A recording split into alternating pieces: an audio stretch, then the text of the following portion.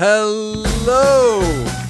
Welcome to Slate Money, your guide to the business and finance news of the week. I'm Felix Salmon of Axios with Elizabeth Spires of the New York Times and places like that. Hello. I'm here with Emily Peck, also of Axios. Hello, hello. And indeed of Slate. You've been doing a whole bunch of Slatey stuff recently, not just Slate Money. You can listen to me on Slate What Next TBD this week. We have a whole institutional bent this week. We're going to talk about the institution of philanthropy and whether it's all just one big tax dodge. We're going to talk about private equity as institutional ownership of hospitals and what that means. We're going to talk about infrastructure investment and the degree to which government should be involved in that. We have a Slate Plus segment on the one big risk that the world and America faces in 2024. It's all coming up on Slate Money. When you need mealtime inspiration, it's worth shopping Kroger, where you'll find over 30,000 mouth-watering choices that excite your inner foodie. And no matter what tasty choice you make, you'll enjoy our everyday low prices, plus extra ways to save, like digital coupons worth over $600 each week. You can also save up to $1 off per gallon at the pump with fuel points. More savings and more inspiring flavors make shopping Kroger worth it every time. Kroger, fresh for everyone. Fuel restrictions apply. At Evernorth Health Services, we believe costs shouldn't get in the way of life-changing care, and we're doing everything in our power to make it possible. Behavioral health solutions that also keep your projections at their best? It's possible. Pharmacy benefits that benefit your bottom line? It's possible. Complex specialty care that cares about your ROI? It's possible. Because we're already doing it. All while saving businesses billions. That's Wonder made possible. Learn more at evernorth.com/wonder. So let's start off with mega charitable donations. Every year, the Chronicle of Philanthropy puts out a list of the biggest charitable donations of the year. And this year, the list is dominated by people you might have heard of. Warren Buffett is at the top. There's also Phil Knight, the guy who founded Nike. There's Jim Simons of Rentec. There's some guy called Ross Brown, who I hadn't heard of. He founded Cryogenic Industries. He's pledged $400 million to Caltech. Anyway, the big picture here is that the recipients, and this is not entirely unusual, fall into two camps. One is universities, and the other is sort of social charities. Warren Buffett gave his $500 million donation not to the Gates Foundation, where everyone knows that he has a long-standing relationship, but rather to the Susan Thompson Buffett Foundation. That's his first wife, who died in 2004. He gave them $540 million of Berkshire stock. And the Susan Thompson Buffett Foundation is women's healthcare. I'm wondering, what does it mean that he donated shares to his foundation as opposed to, actual cash? Like, does that mean he doesn't sell the shares and doesn't have to pay any capital gains tax? Exactly. Yes. That's exactly what it means. If you donate shares, then you just transfer the shares directly from your brokerage account, I guess, to the foundation. Mm-hmm. That's not a taxable event. That's not considered a sale. And then when the charitable foundation sells the shares, which it does immediately, that is a taxable event in theory, but because it's a charity who's doing the selling and not a taxable individual, the charity doesn't pay tax. That's the whole point of charities, is they're tax exempt. And does Buffett also get a tax deduction for making the donation itself? Yeah, kind of. Not really. Not really. He doesn't get a deduction. If he does get a deduction, it's tiny compared to the size of the donation. But the big thing is that he avoids all of that wealth that has been created in terms of the value of the shares over the decades will wind up never being taxed. That's an incredible tax dodge. I mean, I don't want to malign Warren, because we know he's cognizant of his tax privilege, right? He wrote that opinion column for the Times many years ago. Everyone remembers, right? Where he was like, I pay less taxes than my secretary, blah, blah, blah, blah, blah. But donating shares to his foundation, I mean, that's he's avoiding millions in taxes. Absolutely. And this is something that entrepreneurs in general just do as a matter of course. And that even individuals do. It is always better if you own appreciated stock, even if it's just 5 shares of Apple that you bought a few years ago. It is always better to donate that stock to charity than it is to sell the stock and then take the proceeds and give the proceeds to charity. That's just like a weird quirk of the US tax code that everyone kind of understands. And I don't even know if it's considered to be a loophole or more or not, given how sort of central it is to how these things work. But it does mean that people who make money by investing or by owning shares in one way or another do have a way of basically ensuring that none of those profits get taxed if they get donated. Well, another factor here is that, these tax structures are really designed to facilitate large amounts of money going to charities, but they're used so often by the extraordinarily wealthy as asset protection that a lot of times the money never ends up it takes a very long time to end up in the hands of an actual charity that can do something with it. And a lot of the money goes to things like donor advised funds, which take even longer to get money to in charities. I think that's false, actually. All of the statistics I've seen show that the average payout rate on donor advised funds is somewhere north of 20%, while the payout rate on traditional foundations is much closer to 5%. Well, no, the max or the minimum payout rate for foundations is 5%. Donor advised funds don't have minimum payouts. Yeah, no, that's true. Donor advised funds do not have a minimum payout. I'm just saying that, in theory, you're right, that money can just stay in a donor advised fund forever, but I don't quite understand what the point of doing that would be. In practice, empirically speaking, I think it's wrong to say that it takes longer for the money to be spent. I think in practice, donor advised funds tend to spend their money more aggressively than foundations do. So that's the other part of this, right? Someone like Buffett and some of the others on the top 10 list, they're donating money to foundations or sometimes donor advised funds. We don't need to get into the minutiae of the difference between DAFs and foundations, but you can notice that the other donations on this list to Jim Simons giving to SUNY or that other guy giving to Caltech, are also effectively doing the same thing, right? There are foundations, there are DAFs, and then there are endowments.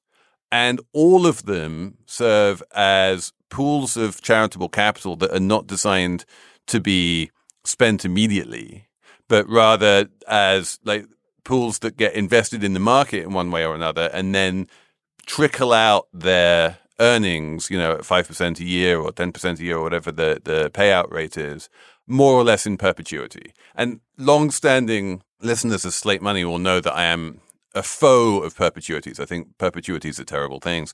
And so in general, I'm not a fan of foundations or endowments or DAFs. I think that, if you want to give money to charities, you should give money to charities. That said, on some level, a charitable organization, it's good for charities to have some kind of balance sheet, right? You don't want charities just sitting there with $10 in their checking account waiting for the money to come in so that they can immediately spend it. So on some level, it makes sense for some money to just kind of sit there. But the level at which the money sits winds up getting sort of abstracted higher and higher, and I don't think that's helpful. Well, it's also good for charities to give insanely rich people selfish incentives to donate. And that sort of makes me think about restricted gifts to universities, which can be structured so in such a Byzantine fashion that really they just sort of served as, again, tax strategy for the billionaire. And I'm thinking specifically about the gift that Bill Ackman gave to Harvard a while back, and that he's very angry because I guess Harvard violated some of the ways that he wanted to structure it. He donated some shares in a company that he had invested in. And he put some restrictions around it where if the stock went up, Harvard had to do something specific with it. And that sort of also, I think, violates the intent of charitable giving, at least in the way that, I think we're talking about it. So Elizabeth, you said a couple of things there, which I want to sort of drill down on a bit.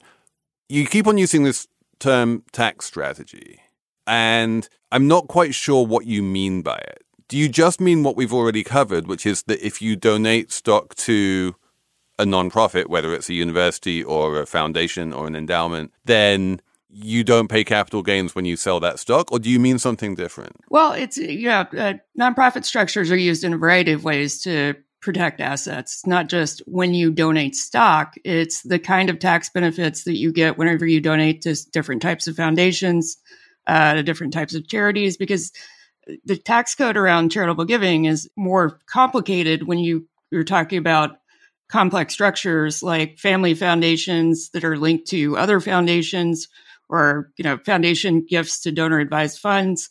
There are a lot of ways to kind of move money around and have it be beneficial tax-wise that don't necessarily result in money going to charities. I see. I think I'm going to take the other side of this one, which is that, you can move money around. You can move money from one DAF to another, from one foundation to a DAF, from a DAF to a foundation.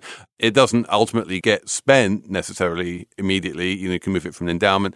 But once it's in that kind of charitable realm, the only thing that can ultimately happen to it after it's been moved around to 7 different places is that it gets spent on some kind of charitable purpose. Once it's in that charitable realm, moving it around has no tax benefit to the original donor. Even if they control what the vehicle is that it's in, they don't get any extra benefit at that point. I mean, if they control they control multiple charitable organizations, they do. If they have multiple foundations that are linked to them.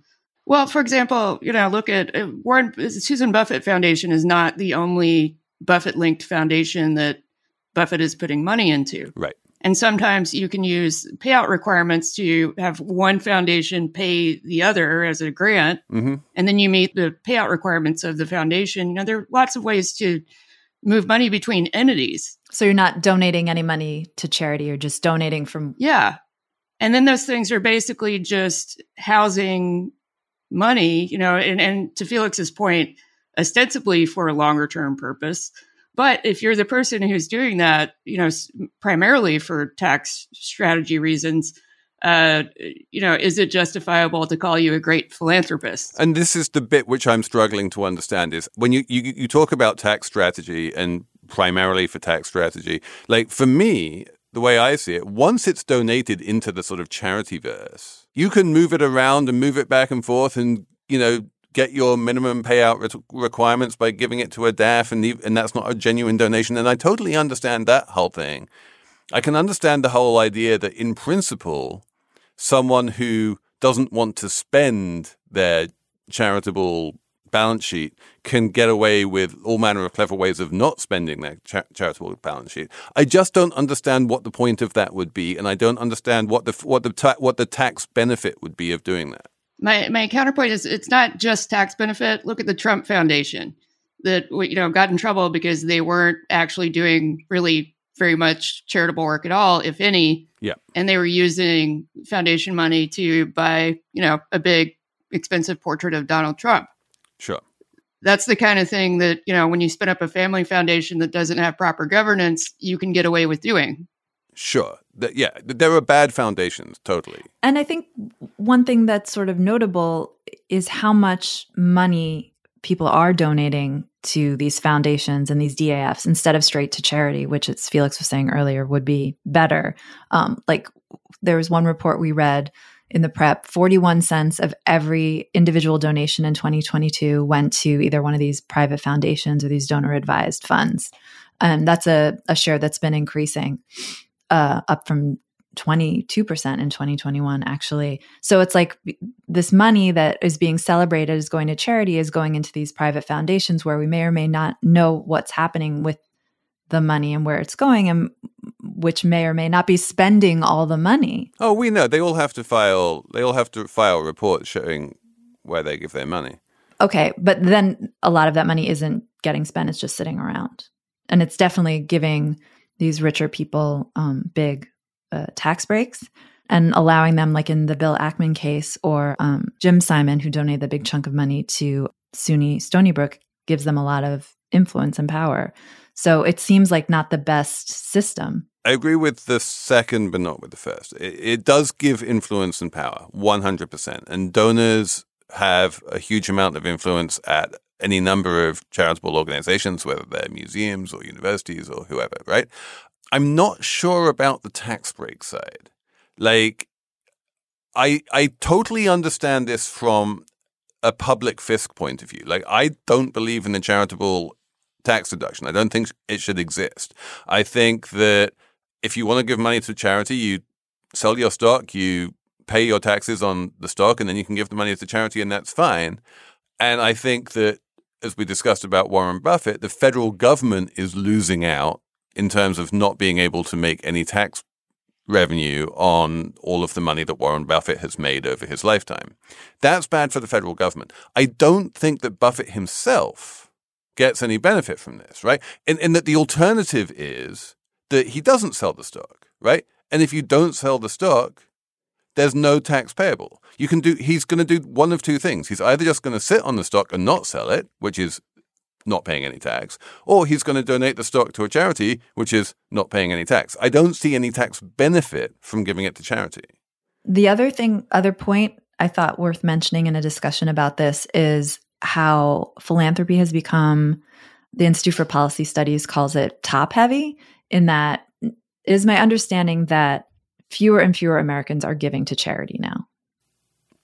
It's really hard to tell, especially since the Trump tax reforms meant that many fewer Americans itemized their taxes.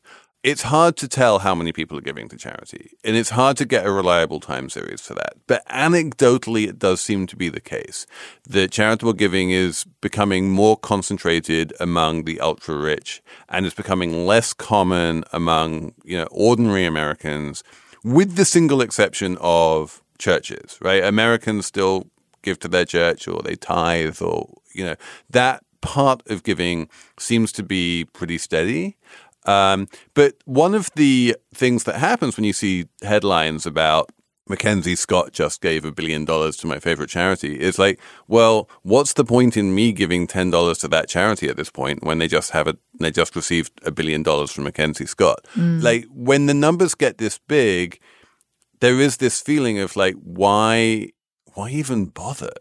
How can I even compete with that? Felix, why are you so interested in philanthropy? I think it's because philanthropies themselves are this really interesting locus of completely unaccountable power. We have all manner of checks and balances in our democratic system, but the checks and balances on foundations and, for that matter, DAFs and big donors when they're wearing their philanthropist hats are almost non-existent. And the power they wield is substantial. There's been multiple books. We have another one coming out this year about the Gates Foundation and how powerful it is. And it's answerable to no one. And that really fascinates me. That said, there are things that these entities do that government doesn't do. And there is a pretty strong case that the Gates Foundation has managed to improve the world in ways that governments wouldn't have been able to do on their own. Also, I just want to shout out to the donation to SUNY Stony Brook, because as a SUNY alumni, I'm glad that people are donating to SUNY, because unlike Harvard or Yale, they could use the money. Quick break and we'll be straight back. This episode of Slate Money is brought to you by Wondery, which is a podcast company, and it makes a podcast called The Best One Yet, and it is a daily podcast hosted by Nick and Jack, who serve up 3 of the most interesting business news stories every day and why you need to know them in just 20 minutes. Do you want to hear about the $100 wedding dress that saved Abercrombie, or which real tech acquisitions like Game of Thrones, or the one financial equation that can finally solve climate change?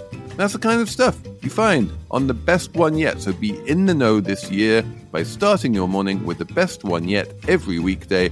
Follow The Best One Yet on the Wondery app or wherever you get your podcasts. You can listen ad-free right now on Wondery Plus. And for more deep dive and daily business content, listen on Wondery, the destination for business podcasts, with shows like The Best One Yet, How I Built This, Business Wars, and many more. Wondery means business. Apple Card is the perfect cashback rewards credit card. You earn up to 3% daily cash on every purchase every day. That's 3% on your favorite products at Apple, 2% on all other Apple Card with Apple Pay purchases, and 1% on anything you buy with your titanium Apple Card or virtual card number. Visit apple.co/card calculator to see how much you can earn. Apple Card issued by Goldman Sachs Bank USA, Salt Lake City branch. Subject to credit approval. Terms apply. Emily, I feel like there's a segue here. I was just talking about the way in which charitable donations should sort of fill in the gaps, doing things that government can't do or maybe needs to be persuaded to do. The flip side of that is what happens when the government starts spending money in ways that are traditionally the domain of the private sector, and specifically like investing in, well, you give me the numbers. So there is a boom right now in America's spending on the construction of new factories. And just like Felix said, the boom stems from public spending, specifically the Biden administration's signature legislation, the CHIPS Act, the Bipartisan Infrastructure Law, and the Inflation Reduction Act, which is a confusing name for what it is.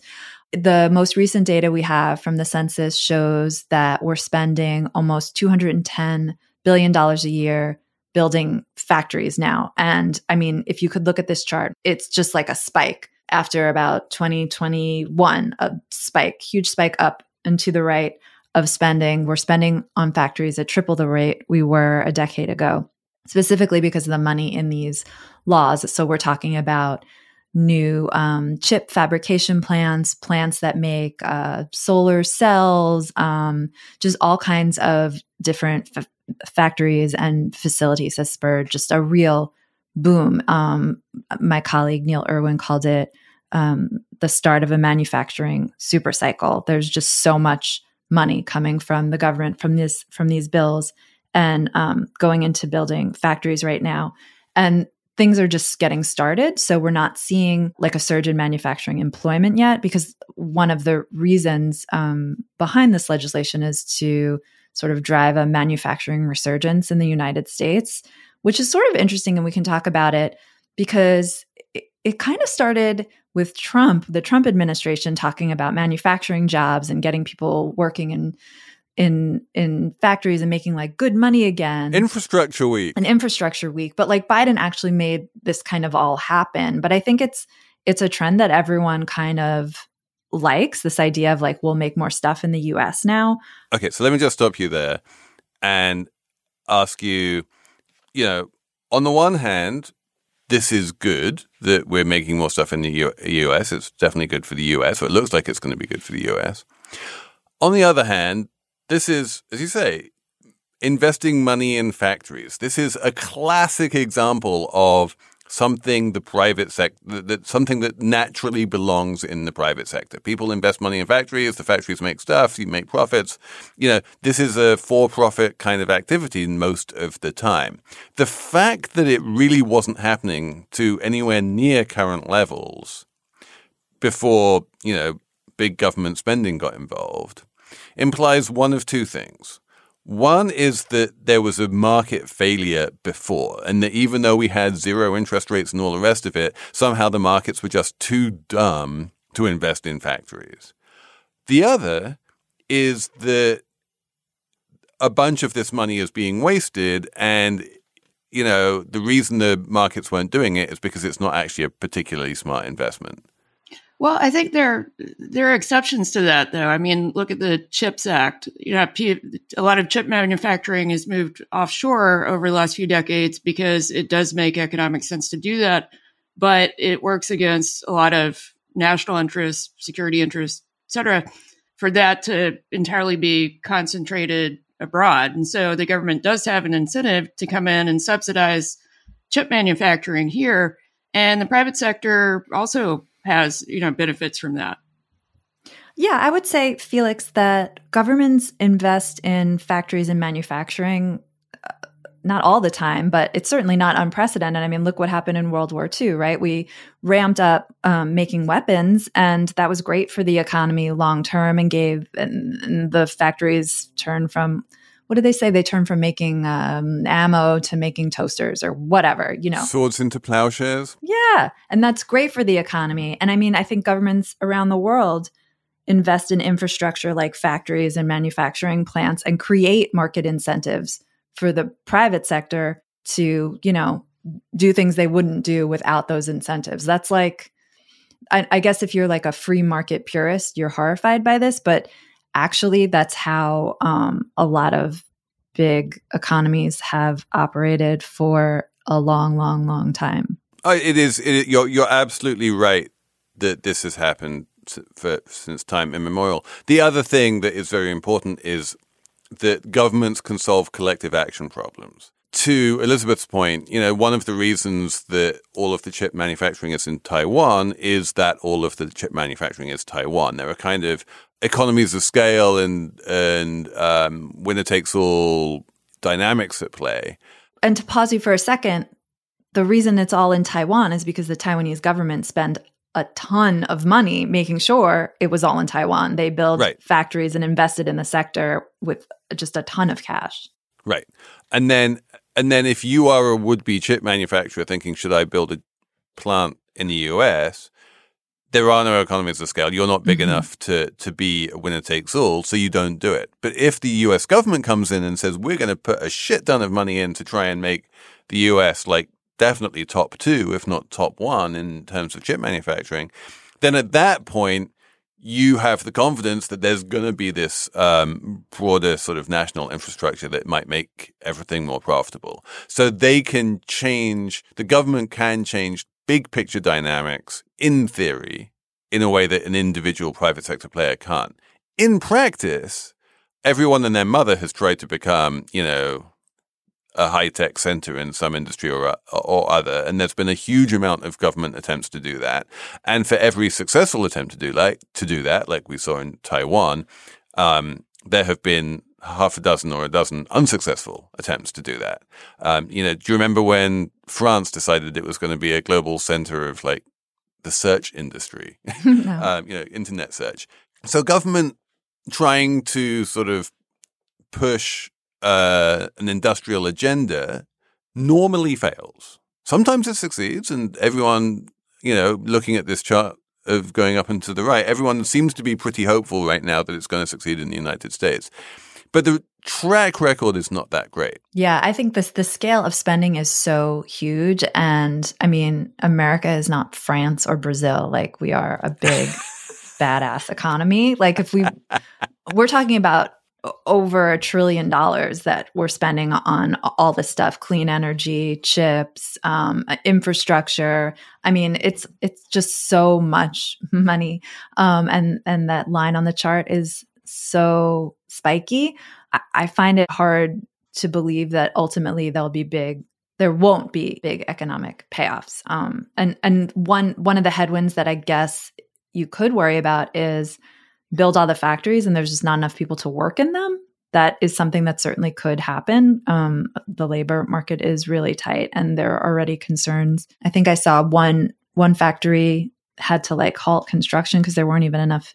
They couldn't find enough construction workers to hire. So that's kind of a concern. Yeah, and the construction workers are the easy bit compared to the chip manufacturing workers. Yeah, so that'll be interesting to see how that kind of plays out. And then the third element, which I was sort of curious what Elizabeth would make of it, is sort of like the political payoff for Biden here. Like, so much money is being spent, and things are getting built that hadn't, like, there was some story we read where a bridge, was it in Ohio, was getting built that politicians have been trying to rebuild for like 40 years or something, but no one gives him any credit for any of this. Like, politically, it seems like a real achievement to be able to spend this much money, invest this much money in manufacturing, but like, there's no electoral payoff. No one seems to care. I think part of it is the people are not really cognizant of when manufacturing is going up until these companies start hiring locally, and that's when they really see it. So if Biden gets reelected in the next term, you might see some of that start to happen. But for, I think, seriously red states, even though it's benefiting them, what invariably happens, or at least this happens in my home state, is that you'll have Republican congressmen who vote against an infrastructure proposal, but whenever the state benefits, they take credit for it. And no one really knows the difference because it's not the kind of thing that a voter does homework on mostly.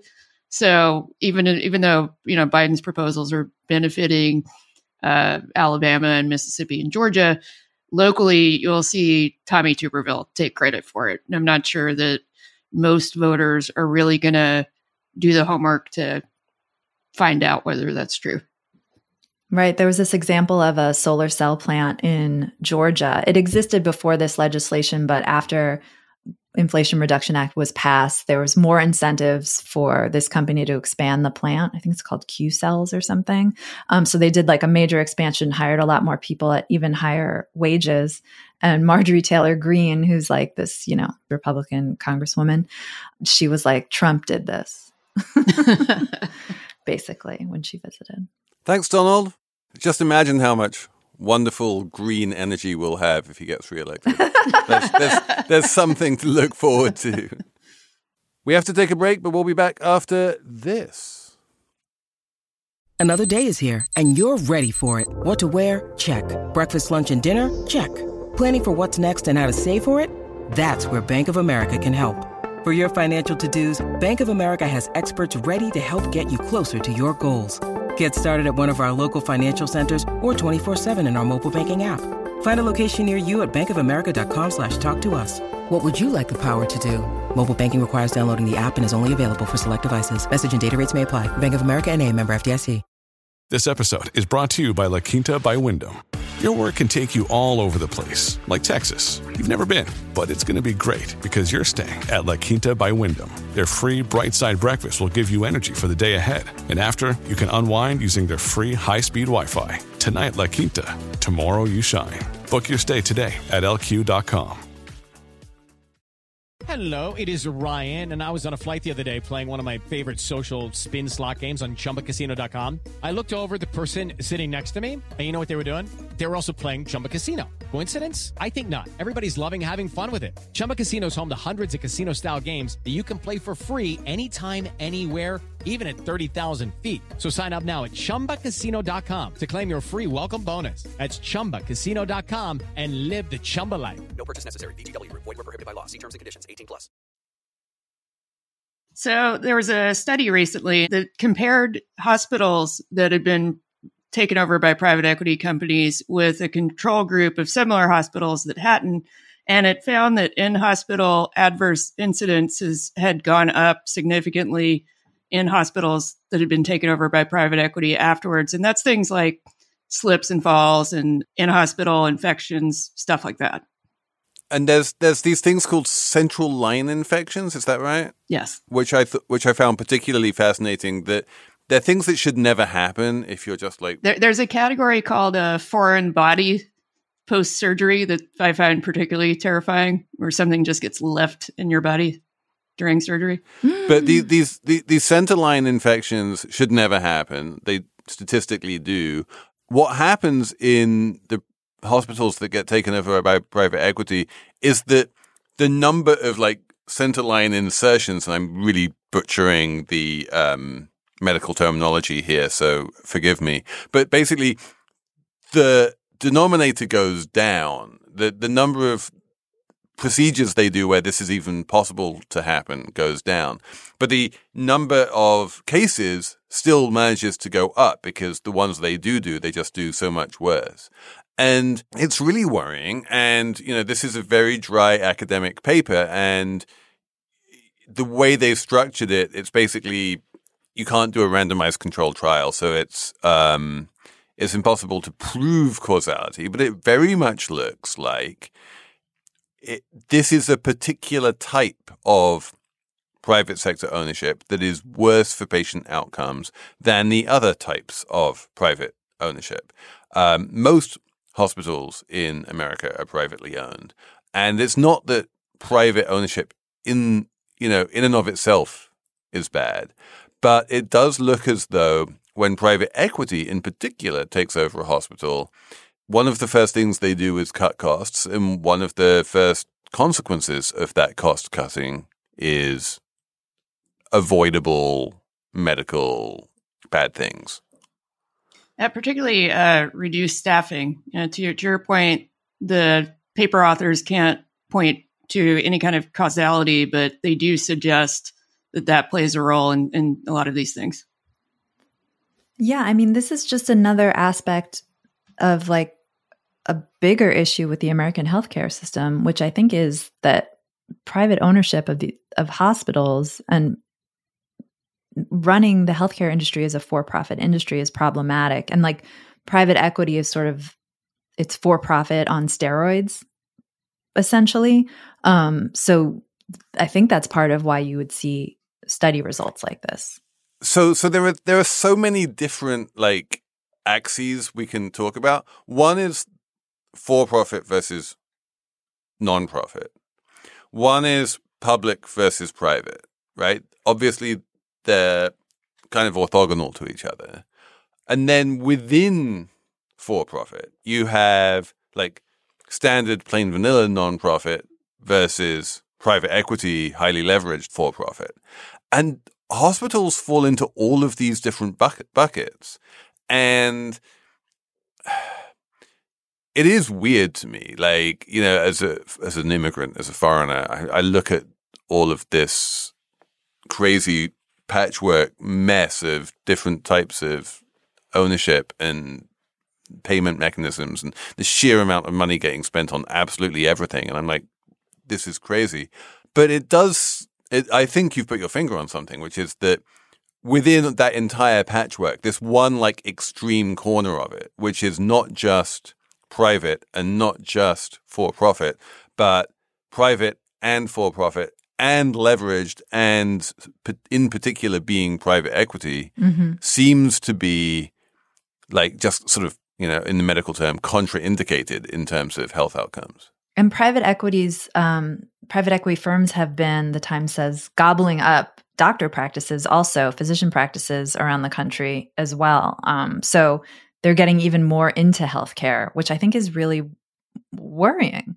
I like private equity has also kind of decimated the media industry. And I'm trying to think of what's an industry that private equity has actually improved.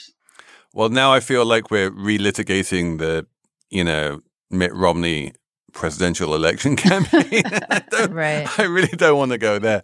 But yeah, no, I mean, in general, like my feeling about private equity is that it's good at managing decline. You know, if you have an industry that is going to go to zero slowly, the public markets are really bad at sort of putting a valuation on that and being able to run it efficiently, whereas private equity companies are quite good at working out how much money they can make from it before it inevitably dies. But that's not what you want a hospital to do. No, that's definitely not. I think private equity companies have justifiable, sometimes reputation for cost cutting in areas where there really is waste. But, you know, if you look at our healthcare system, a lot of the bulk of costs are really administrative and tied up in bureaucracy. And that's not what they're fixing. You know, when you see them reducing staffers in terms of headcount, I'm sure they're fixing nurses, that as well. That points to the outcomes that you're looking at in the study pretty directly, I think. I don't think there's any evidence that they're, you know, not touching the administrative overhead. I'm sure they are touching the administrative overhead. They're also increasing costs. I'm looking at this other study, and when a firm a private equity firm starts controlling more than 30% of a market in any given specialty, the costs in those specialties start rising too, which is great for the private equity firm and for its bottom line, of course. That's its goal, but it's not great for anyone else. One of the things that I'm going to come back to is this whole question of like medical costs in general are ludicrously high in this country. And yeah, I think that's why private equity has got dollar signs in its eyes. You know, it looks at hospitals and goes, well, hospitals are where the medical goes on. And medical is one of those things that you can just charge whatever you want and you get shit tons of money. So let's get in there. But yeah, again, it's one of those areas where there don't seem to be a lot of checks and balances. Like, who's in charge of making sure that a hospital's health outcomes are up to par? Who's the agency that can step in and say, oi, private equity owner, you're doing it badly, you need to fix it, or you're going to be forced to lose the hospital? It's the agency that oversees Medicare. They have a lot of influence and set a lot of the regulations for hospitals because they're spending so much money in them, right? Private equity is private and for profit, but they're getting a lot of money from public health insurance. I feel like the level of accountability and oversight is, let's just say, the suggestion of this particular paper would suggest that, like, it's insufficient. But yeah, I have a number for the numbers round. So I'm going to jump right in with this one because it is, again, a perfect segue. My number is $98.5 billion. And that is the estimated amount that the federal government can save if it just imports pharmaceuticals from Canada. This is now beginning to happen. Finally, it is like God knows it's taken long enough, but the FDA just issued its first approval to Florida, of all states, to import directly from wholesalers in Canada. And there's a whole bunch of other states which are saying, like, yeah, we would love to do that because it would save us a bunch of money. And then once the states start doing it, and obviously they get reimbursed by the federal government, like, this could be a huge savings. As anyone who has ever filled a prescription outside the United States knows, like, drugs are just a lot cheaper in the rest of the world. And this is a way of beginning to arbitrage that difference in a positive way. You would think that if more states start doing that, we would see drug prices in the US just start to come down because they would have no choice, because the market would have changed, right? One can but hope. Emily, do you have a number? I wrote down so many numbers. I'm so stressed out about this, but... Do you want to do Elizabeth's number first to just make sure that her number isn't one of yours? Yeah, mine's kind of also in keeping with the theme. It's $327 billion, and that's dollars, and that's the amount of money spent on treating type 2 diabetes in the U.S. That's one out of every $4 spent on medical care for chronic conditions. Oh my God, insulin prices are still insane. So many people have tried to solve this insulin problem. It is out of copyright. Like, you should be able to make it at cost and distribute it at cost. And I do not, for the life of me, understand why it is still so insanely expensive in this country. Well, it's not just that. This was in a story about state and local healthcare programs being spending so much money on Ozempic and GLP-1s specifically because the reimbursement rate has gone up over 50% in the last 2 years for those drugs. And so state and local programs are having to pay more specifically for those. And they're sort of cannibalizing funds for other types of healthcare. Oh, so that's interesting. This is the first I've like the discourse around the GLP-1s for a long time was the rich are getting thin by paying enormous amounts out of pocket for this, but it's not clear that the insurers are going to be willing to pay for it. But you're saying that, like, now that there's actual real money coming out of health insurers into these drugs. Yeah. Well, they already do pay for it for people who are severely diabetic, or in some cases, they're having to figure out how to ration it now because it's if you have somebody who has type 2 and, that contributes to other problems that might be more severe in nature, do you give that person a GLP-1 versus somebody who, has type 1 but is managing it well? Like those are the kind of trade-offs that people are having to make, and they're just sort of resulting in more costs in that category for state and local healthcare funds. Emily? My number is not on topic. My number is my number is 99. That is a percent. 99%. That is how much the cost of a 40-inch TV set has decreased over the past 25 years. In 1997, the first 40-inch plasma TV cost $22,900. now. And then in 2005, it was about $4,000. Now in last year in 2023, you could get one for between $150 and $300. And I got this number from Ed Gresser at the Progressive Policy Institute, who put it in an email. And I thought it was fun to read about because deflation. That is a big deflation right there. Deflation, people. And then it sent me down this rabbit hole where I was like, why aren't iPhones cheaper? Like if plasma TVs, so innovative, the big TVs have decreased in cost 99%. Why is my iPhone still basically cost the same? And I guess it's because Apple has a monopoly on the iPhone. So I answered my own question maybe right there. No, I think there are two deeper reasons for that. One is that what you're getting in today's iPhone is literally orders of magnitude better than what you got from the old That's iPhones. True. Like the iPhones are so much more powerful, they look better, they take better photographs, they do just incredible whiz-bang things that were unthinkable 10 years ago.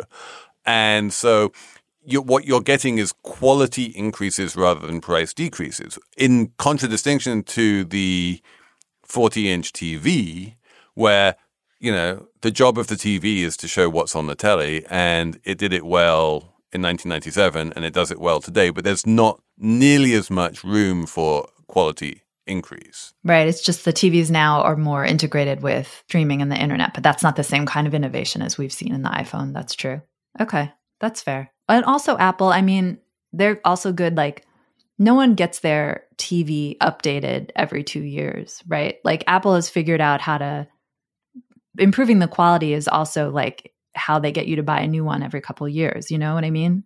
Exactly. If they just decreased the price every year instead of making the quality better, then no one would buy a new phone because they already have a phone that does exactly what the old phone did. Yeah. And there's no mechanism like that with a TV or most other appliances.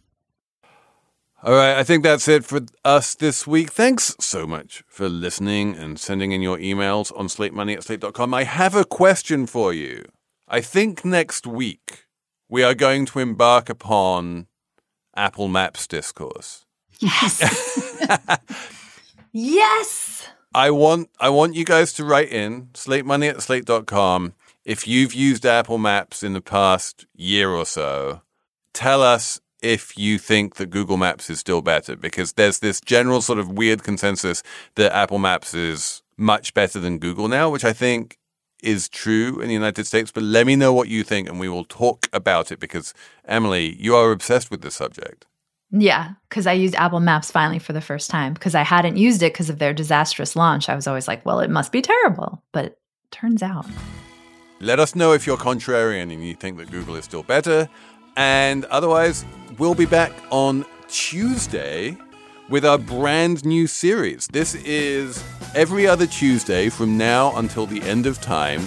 We're going to do a thing called Money Talks, which is me or sometimes Emily talking to someone really interesting about something really interesting.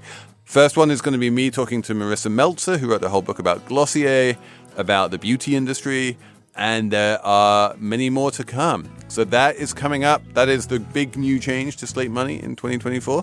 And other than that, so we'll be back on Tuesday with Money Talks, and then the following Saturday with a regular Slate Money. Thanks for listening. Thanks to Jared Downing and Merritt Jacobs and everyone else who helped to put the show together.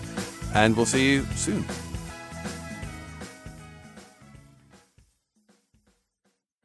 It's time for today's Lucky Land horoscope with Victoria Cash. Life's gotten mundane, so shake up the daily routine and be adventurous with a trip to Lucky Land. You know what they say, your chance to win starts with a spin. So go to LuckyLandSlots.com to play over 100 social casino-style games for free for your chance to redeem some serious prizes. Get lucky today at LuckyLandSlots.com. Available to players in the U.S., excluding Washington and Michigan. No purchase necessary. VGW Group. Void where prohibited by law. 18+. Terms and conditions apply.